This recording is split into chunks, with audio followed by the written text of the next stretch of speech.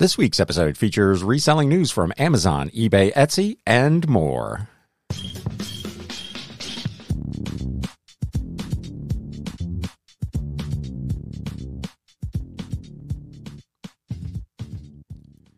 What is up, Galaxians? Welcome to episode number 185 of the Galaxy CDs Rocks and Flips Reseller Talk podcast.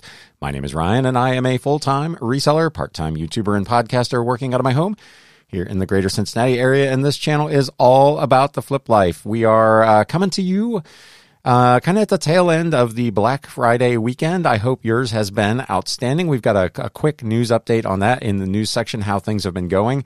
For me, with my business, I've talked about this for the last couple of years. It's normally not a huge weekend for me. It's been okay, but it has not certainly been anything fantastic. And additionally, you can probably hear I am still not in the best of voice, going on 2 weeks now. Still dealing with a little bit of issues with the old pipes, so please bear with me, but I did want to bring you some reselling news, and with that all out of the way, let's just get stuck in to said reselling news. News updates. We're going to start over on Amazon, where there's an article on Marketplace Pulse that says fulfillment by Amazon chokehold. Amazon has tied selling on its Amazon Fulfillment Service, FBA, but it is now chaotically restricting how much space it allocates to sellers, while at the same time raising fees. Those two things do kind of go hand in hand, as we'll discuss as we kind of go through this. But over the past month, many sellers have reported that Amazon has significantly reduced their FBA storage limit. With the space restricted, they are unable to send in inventory, and without inventory, of course, in FBA, they lose sales that they believe they could have had. They cannot use 3PL warehouses since Amazon, of course, ranks FBA sellers higher. On the surface, FBA looks like it should be a virtually infinite fulfillment network promising to scale with the seller, not unlike Amazon's cloud hosting service, AWS. But sellers cannot always pay for more FBA capacity when they want it. Amazon alone decides how much they can get. One seller says FBA has changed from a service sellers can rely on to a service they hope Amazon will allow them to use. A big source of frustration for sellers is the sporadic and seemingly random changes to storage limits followed by poor communication. There have been multiple restrictions like that over the past 2 years, but the biggest problem is the artificial ceiling that this places, of course, on a seller's revenue. One seller says, "My company paid Amazon roughly $4 million in the last 12 months, and we've been selling on Amazon for over a decade. I have no idea what they're doing right now, and neither do they," wrote Molson Hart, the CEO of ViaHeart, who is an educational toy seller. "The problem," he says, "is that we cannot send stock into Amazon. If we can't send stock in, you can't buy it with Prime, and that's a problem. They're limiting what we can send in. Their limit is 4,270 units, and they say that may seem like a lot, but our forecasts, which are based on 10 years of experience in the educational toy industry, say that they will sell over 243,000 units between now and Christmas." So they're able to send in a very small percentage in any one given shipment, and given the processing time delays that can occur between when a seller sends items into FBA and when those items are actually available to be purchased on the site, this obviously presents, particularly in fourth quarter, a major potential problem for this seller and sellers like him. Amazon has blamed overstock sellers for the increase. This year, we saw some sellers use more of our storage than we expected or believe was needed to serve customers well, and that has constrained how much product from other sellers could be sent into FBA. They say that overstock issues are rampant this year. So we went from a situation where there was too much inventory to not enough inventory to now, once again, entirely too much inventory. So Amazon continues to struggle with this. They announced some FBA fee structure changes, partly due to this, which they hope will restrict some sellers from sending in entirely too much inventory. Amazon shakes up selling fees for 2023. How it breaks down. This article is over on E-Commerce Bytes. As always, I will link to these in the show notes and the video description below.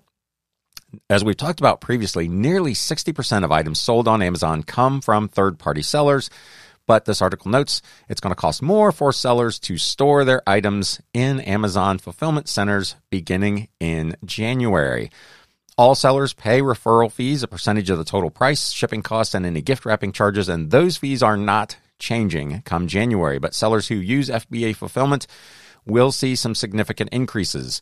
The FBA outbound fee rates will increase by 22 cents on average. This is more to the point of the previous article that we just spoke about. Peak monthly storage fees will rise by 20 cents per cubic foot for its non-sortable network. Off-peak storage will rise by between 3 to 4 cents per cubic foot. A new storage utilization surcharge will apply to sellers who store a high cube of inventory relative to the cube of their recent weekly sales. So this goes into effect on April 1st of next year. And essentially what it means is if you have more inventory in there than Amazon thinks you should have based on your sales history, they're going to hit you with a surcharge. These next two affect particularly kind of long tail sellers and is one of the reasons that FBA has become kind of less and less applicable for some booksellers, particularly someone like myself. I don't use it, but I have a lot of long tail stuff that may sit in my inventory for a couple of years before it finds the right buyer. That is no longer really going to be a good option on FBA. They're going to increase the surcharges applied to inventory stored between 271 and 365 days. And they're going to introduce an aged inventory surcharge on inventory stored between 180 and 270 days, but it will exclude a few product categories, including apparel, shoes, bags, jewelry, and watches. That also goes into effect on April 15th. They're also nearly doubling the cost of removing items from Amazon fulfillment centers. For example, to remove a 2-pound standard size item from one of their fulfillment centers currently costs $1.14. In January, that cost is going to jump to $2.20 to remove or dispose of the item. Apparel sellers, they note, also got bad news. As if all of that wasn't enough, they're going to begin applying dimensional weight pricing and calculating shipping weight for large standard size products beginning on February 16th of 2023. So every month at the beginning of the year, January, February, and March, there are changes coming on Amazon FBA. If you are a seller there, keep an eye on Seller Central for these updates, but there is a lot of stuff going on. They are also making an update. They note as a bright spot, they are expanding their small and light program for new products that measure 18 by 14 by 8 inches or less and weigh 3 pounds or less. Currently, the program is limited to items priced up to $10. On January 17th, that will open up to items priced up to $12. So if you've got cheap items that fit in that category, you'll now be able to take advantage of that program. They're also lowering some other fees for some FBA new selection program. Amazon has explained the reason for these changes. This year, we saw some sellers use more of our storage than we expected or believe was needed to serve customers well, and that constrained how much product from other sellers could be sent into FBA. Hey, that was in the last article as well. They're really serious about this. They've got too much stuff that is not selling quickly enough, and Amazon is all about the fast nickel. They want product to churn and burn through their warehouses. They don't make any money. Well, they do because they're raising all these fees, but their primary source of income is selling these and cashing those referral fees, not charging for inventory storage in their warehouses. They want stuff cycled through there, and this is their effort, again, on the backs of their 60% of their business on their third-party sellers to make that happen. So if you're an Amazon FBA seller, let me know what you think of all this. This information went out to FBA sellers a couple of weeks ago, but because I missed last week's episode, we're a little behind in getting this news out to you. But if you're an FBA seller, please let me know in the comments what you think of all that. Or if you're listening to the pod, you can, as always, email me, galaxycds@gmail.com. eBay. These online places, everything old is new again. eBay is going to open a store in New York City for buying and selling pre-owned luxury goods. This goes into kind of two things. Their quest to really hone in on that luxury goods kind of pre-sale or pre-owned market, rather. And, of course, their vertical strategy where they want to maximize their kind of high-end buyer sell-through. So they're opening a store in New York City that will allow owners of these types of items to come in and get appraisals on their items and offer them up for sale. Despite starting its life solely in the digital realm, eBay has continuously been expanding its operations into the real world by hosting a number of in-person events and activations that allow its community-based platform to transcend its virtual roots. The rise of e-commerce and peer-to-peer platforms such as eBay have made it incredibly easy for both individuals and companies to buy and sell items in a highly efficient manner. However, when it comes to high-value goods such as luxury watches, jewelry, or designer handbags, some individuals still have reservations about completely removing the in-person aspect of the buying and selling process. eBay's latest expanse into the real world comes in the form of an eBay Luxury Exchange, which is a physical store located in New York City's Diamond District that accepts pre-owned luxury goods as currency and allows individuals to trade in their unwanted high-value items and walk out of the store with something new that catches their eye. So it doesn't sound like eBay is actually going to buy merchandise. It's kind of for an in-store credit kind of deal.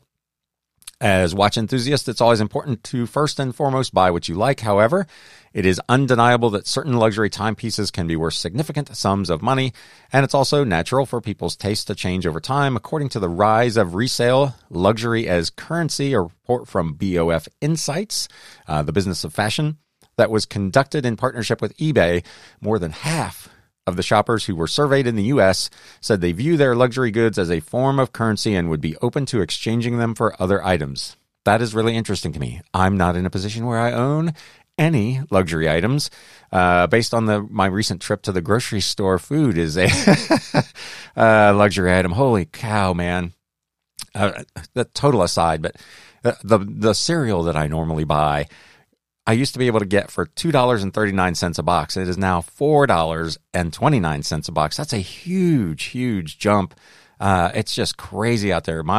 It's just me and Josie the cat, as I've talked about here numerous times. And my normal grocery shopping bill, I only go about once a month, has jumped from about $160 to about $240 a month, which is, for me, puts it in the luxury category. Continuing, additionally, approximately 80% of the surveyed shoppers stated that they believe the value of certain luxury goods is less volatile than other investment assets that they own. So the stock market, Bitcoin, those sorts of things, which are by their nature very volatile. They feel like that kind of the old gold standard, that these luxury goods hold their value and are more consistent in their value. So this is a really interesting thing. If you're in New York City, be sure to stop by and check this thing out. I don't know how big. I don't think this article says how big the store is. I assume it's not a very large store, but eBay opening a retail store of sorts.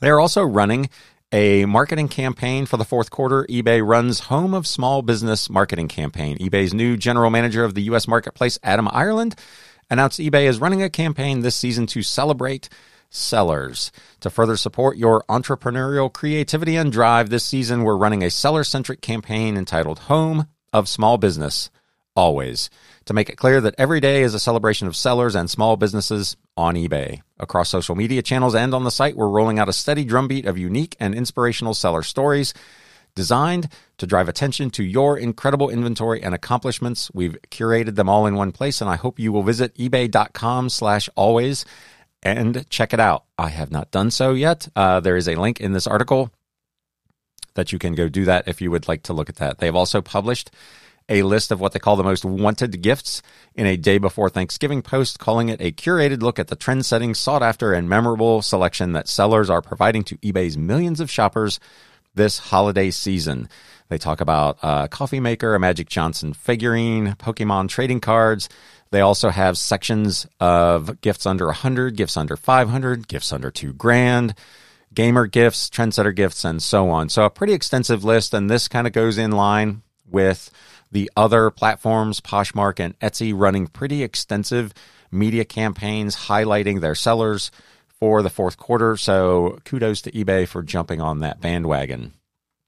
Speaking of Black Friday online sales topped $9 billion, which is a new record. Consumers spent a record $9.12 billion online shopping during Black Friday this year.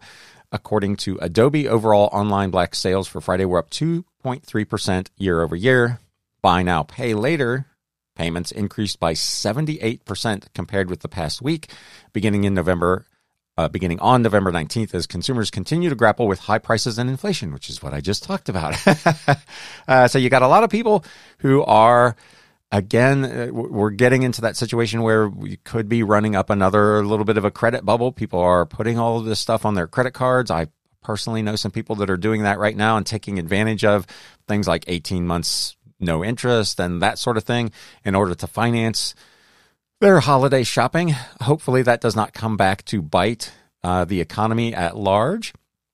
But this article, again, consumers spent a record $9.12 billion online during Black Friday shopping. Overall online sales for the day after Thanksgiving were up that 2.3%, and electronics were the major contributor.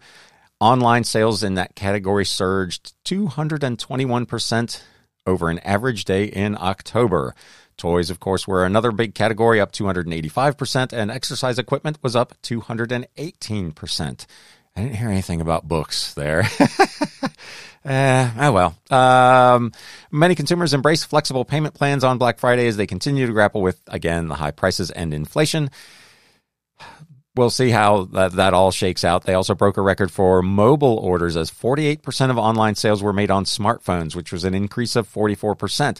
That is one of the reasons I believe that you've seen this big push from Etsy in particular to drive people to their mobile, because that is becoming an increasingly important part of the online sales marketplace. So the record-breaking spending, they note, comes on the heels of a strong day of Thanksgiving shopping in which consumers shelled out an all-time high of $5.29 billion online, which was up 2.9%. So for those 2 days combined, online were, what was that, almost $15 billion. So big numbers for the beginning of the Black Friday into Cyber Monday weekend.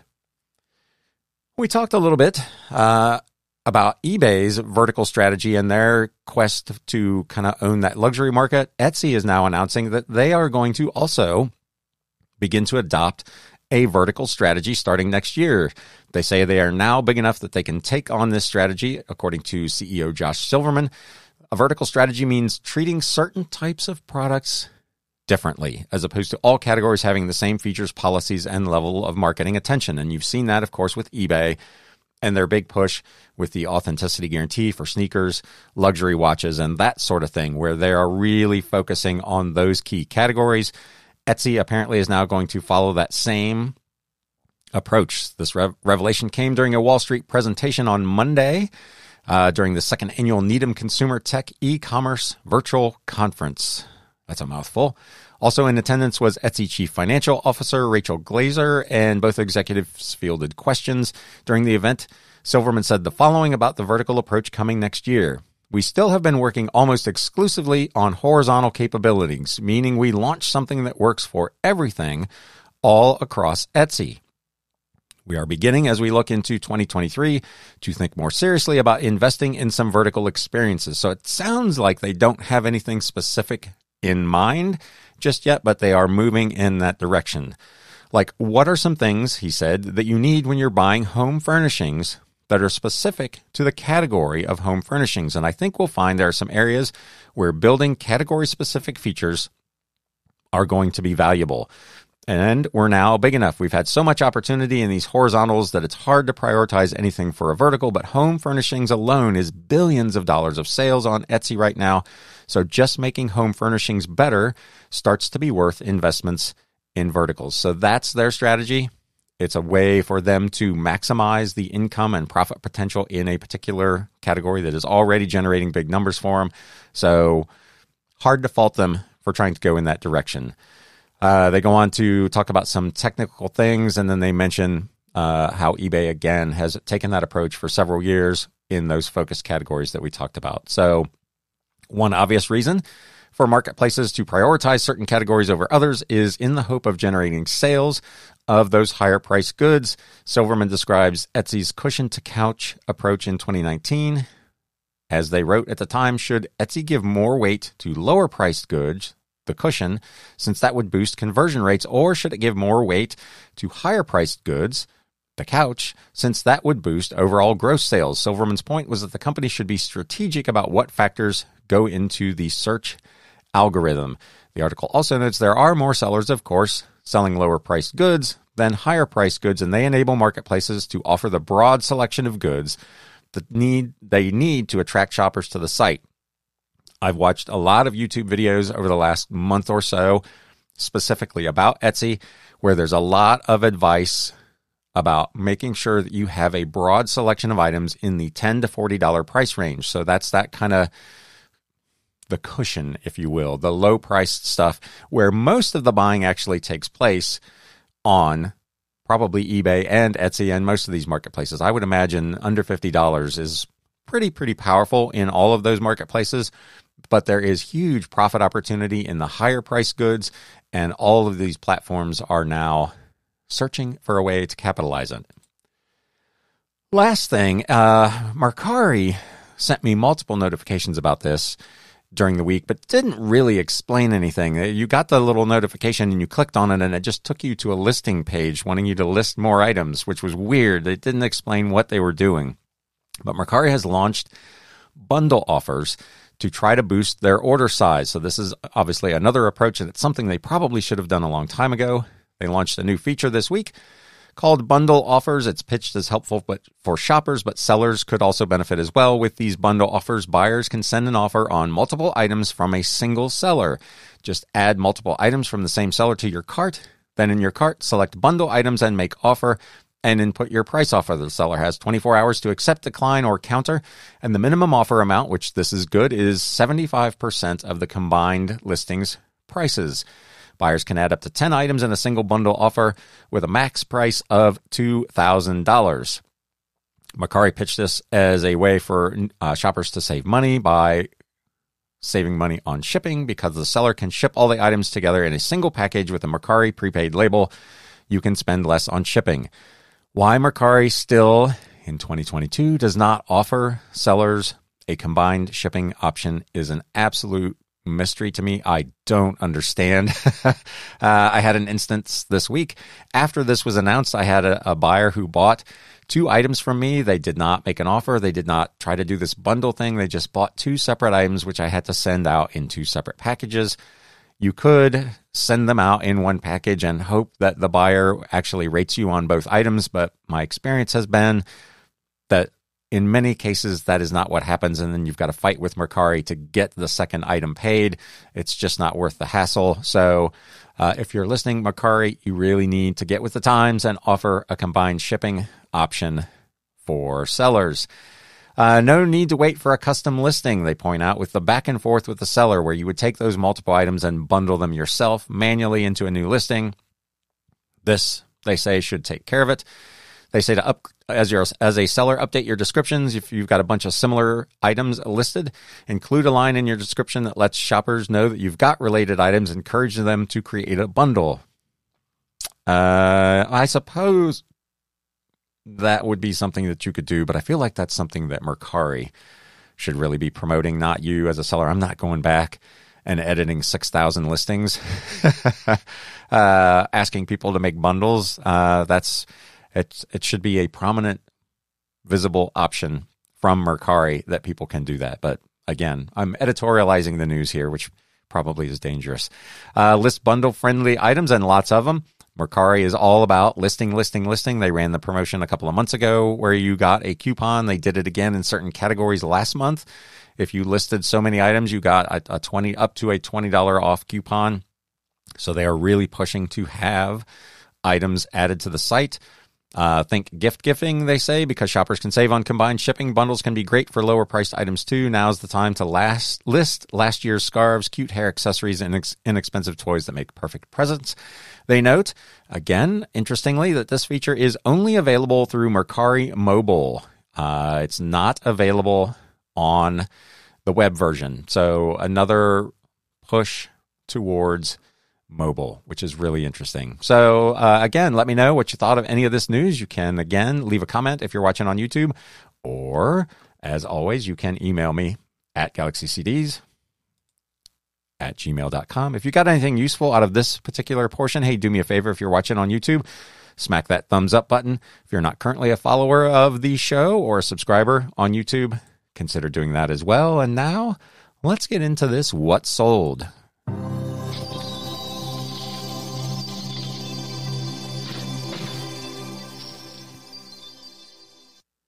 interestingly, it's a fascinating statistic, and this is really off the subject. This is more YouTube oriented, but I find that my average view duration is about 52 to 55% on these videos, which is about the break point where the news ends and the what sold begin. You can't tell. I don't dive deep enough into the stats to see if people are watching the second half or the first half, but it doesn't matter if this episode is an hour long or 10 minutes long. 52% is about all any of you are watching. Or on the podcast side, it's much, much longer. People are consuming almost the entire podcast if they're listening to it on Spotify or Apple Podcasts or wherever they're listening. But on YouTube, it seems to be about 50-odd%. So if you made it this far and you're still with me, hey, thanks. We're catching up on a couple of weeks worth of stuff here. I'm not going to spend a ton of time on each of these individual items. I'm going to kind of blow through this because my voice is going once again. But this first item is a book from the big lot. I think there's a lot of stuff from that lot again this week. Faden Footprints, Poetic Wit and Wisdom from the Old West. First edition hardcover with its dust jacket from 1993. This was signed by the author. I had this listed for $24.99 plus shipping. I received an offer of $20. I own it for less than a nickel, so I took that offer and shipped this thing out. Another book. I've had this for quite some time. I've had a lot of watchers on it, and nobody wanted to pull the trigger. The Hornaday Handbook of Cartridge Reloading, 5th edition, Volume 2, Ballistics Tables from 2000. This was a hardcover book. I had it listed at $39.99 or best offer. I've had it long enough that it's in my current 35% off offer, which made it $25.99. I had watchers after watchers after watchers that I sent out my normal 15% off offer, and finally somebody snapped this thing up for $22.09. I picked this up at a garage sale, probably 2 years ago for $1. For sale over on Etsy. It has been. I participated in Etsy's kind of marketing program it started before Black Friday, and it runs through the end of the month, where if you offered 20% off, you would be promoted in their search and all that kind of stuff. So I went ahead and participated in that, and it has been terrific. I've given away a lot of discounts, but I have sold probably 3 or 4 times the normal amount of transactions that I would have in the same time frame over on Etsy. So it was definitely worth doing overall. This first item, Principles of Chemistry, a reference book of chemistry, a combined edition. This was 2 different books combined into one. It came out in 1949. It was a hardcover, pretty much a textbook. I had it listed for $29.99, and it sold in that 20% off offer. So $23.99 plus shipping for this book. Again, out of the big lot, cost of goods sold less than a nickel. This was an interesting one. The Organist Sketchbook, a new collection of instrumentals for pipe or reed organs. This was from 1895. It was... it appeared to be missing its cover. It had what appeared to be a title page. It was taped up. It was in really rough condition, but it's 130, almost 130 years old. Another item that sold on Etsy. Same deal. It was $29.99 with the 20% off. It sold for $23.99 plus shipping. This was an item also from that lot. So again, cost of goods sold less than a nickel. Nice old set of books. I picked this up at an estate sale. I own these books for about $1 a piece. This was the Works of Nathaniel Hawthorne, volumes 1, 2, and 3. It was an illustrated hardcover set from Collier from the early 1900s. Same thing, $29.99 minus the 20% off, so $23.99 for this set of books. Pretty nice sale if you're into the old classics. Back over to eBay. This was a local book, local independent publication, Roots by the River, Marcus Miller, The History of Old German Baptists in Miami County, Ohio. There were almost none of these listed. Again, it's a very unusual piece. It was locally printed and published, so I listed it for $29.99 or best offer. Received an offer pretty quickly from someone in the Miami Valley area for $24. This was from the big lot of less than a nickel cost of goods sold, so I took that and shipped this thing on its way. Another thing that was part of that big lot, a bunch of old military manuals, the Bureau of Naval Personnel, and I forget what the other one was, but there were probably 15 or 20 of these things. They're in relatively poor condition. They were obviously used pretty extensively by whoever this person was in the military. This one was a U.S. Navy training course called Airman. It was NavPers 10307.C. This was from 1970. There were multiple editions. Illustrated, paperback, pretty worn. The cover had some staining. The pages were stained. It was in pretty rough condition, but it still brought $24.99 plus customer paid shipping. I've got, like I said, a whole bunch of these, all listed kind of in that $15 to $30 price range. Another book, this one from 1946, I Chose Freedom, The Personal and Political Life of Soviet Official Viktor Kravchenko. I have two copies of this, one with its dust jacket, which is the one that sold on eBay for $24.99 plus shipping, again from the big lot, so cost of goods sold less than a nickel. I also have a copy of this without its dust jacket that I believe I listed at $19.99. So I potentially could have asked for a little more, I guess, for this one with the dust cover, but given the cost of goods sold, I'm just trying to get these things flipped as fast as I can because I'm tired of looking at them in my storage unit. Another book also from that lot. This one sold over on Mercari. Carl Ben Eielson, Young Alaskan Pilot. This was from a series of books called The Childhood of Famous Americans. Was a hardcover with its dust jacket, published back in 1960. It was a library edition, so it had the heavier cover. Really interesting piece. This thing sold for $25 with free shipping over on Mercari. This is an item I have had forever. I can't even remember where it came from, why I have it. A vintage traditional tartan plaid cummerbund and bow tie set. It was listed as medium, but it was really, really small. I had somebody that reached out to me some time ago and asked for the dimensions. The cummerbund, I'm not a big guy. My waist is like 34 inches. I could not put this thing on. It was really, really small. I had it listed for $39.99 plus shipping. It is in my 35% off offering, and somebody finally bought it for $25.99. It's been here forever. I probably would not buy something like this again. Like I said, I don't even remember where I got it. I've had it for so long, but $26, and I'm glad this thing is off the shelf.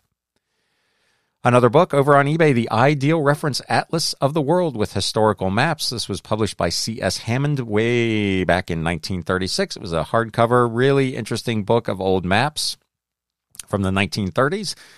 Also from the big lot. So another sub 5 center that sold for $29.99 plus media mail shipping. Back over to Etsy, a really interesting paperback, Elvis, What Happened? This was published in August of 1977. This was not even a first printing. It was a first edition, but it was the fourth printing. It was written by Red and Sonny West. It was an illustrated paperback. Some of this old Elvis stuff, it can be worth pretty ridiculous money. Again, it's a sub 5 cent cost of goods sold over on Etsy for $37.99 plus customer paid shipping. So be on the lookout. Not everything Elvis related is worth a ton of money, but some of these old books, especially from those that were published around the time of his death in the kind of mid to late 70s or early 80s, can bring some pretty impressive value.